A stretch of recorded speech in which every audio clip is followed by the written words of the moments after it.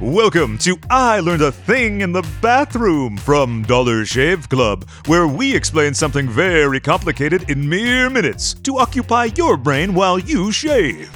In this edition, we'll be answering the question, why can't we hibernate through the winter? As explained by someone who sounds smart because he's British. Most of us have wondered, while hitting snooze for the third time on some frigid January morning, why we can't just sleep through winter the way some animals do. The answer, as ever, has to do with our evolution. Our distant ancestors evolved in the tropical climate of Central Africa, a place that required no hibernating from any of its animals. Since humans only started to spread out into places that actually had a winter in the last 100,000 years or so, we've never developed the need to sleep through it. How come we didn't start hibernating once we reached all those dumb cold places? Well, by that time we had things like fire, clothes, shelter, agriculture, all things that are far more effective at helping us survive cold temperatures than hibernation. If it helps, think of it like this. Other animals rolled over and submitted to winter, sleeping quietly through it and hoping to survive till spring. We kicked winter's ass. Yeah! But in that case, why am I always so much more sleepy in winter? We get the urge to hibernate, or at least sleep until noon, because there's less light during the winter months. Light suppresses the production of melatonin by the brain's pineal gland, melatonin being the hormone that regulates sleep. The less light we're exposed to, the more melatonin is produced, and the more we want to crawl under the covers and curl up in a tiny quivering ball.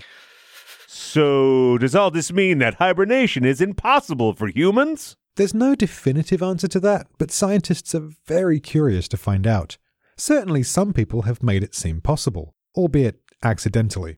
Japan's Mitsutaka Uchikoshi, for example. He was lost on a mountain and missing for 24 days, surviving only by going into what doctors compared to a state of suspended animation, or if you prefer, hibernation. Despite his organs shutting down and his body temperature dropping to 71 degrees, he made a full recovery. And is this an experience we want to replicate? In a way, yes. It's especially of interest to people working in the field of space exploration. Why build a ship that can hold enough supplies for a trip of 4 years, if, say, we were going to one of Saturn's moons, when you could have the crew hibernate for the majority of that time? Hibernation is pretty much the only way we'd be able to explore further than the lifespan of the average human, which at current speeds wouldn't take us much beyond the edge of our solar system. The biggest problem is we're not really sure how hibernation actually works, or even how we'd go about putting someone into that state. Can't we just, drug people? That may well be how it ends up working. In 2005, researchers at the Fred Hutchinson Cancer Research Center in Seattle managed to induce hibernation in mice using large doses of hydrogen sulfide gas. The mice had a drastically reduced body temperature and their metabolisms were completely shut down. Yet once the gas was removed, they returned to normal.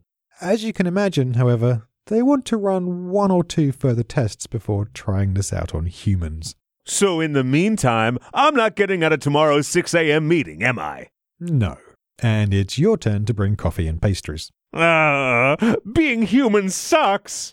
Tune in next time for more I Learned a Thing in the Bathroom. And in the meantime, head to dollarshaveclub.com for more podcasts and a big old pile of grooming products.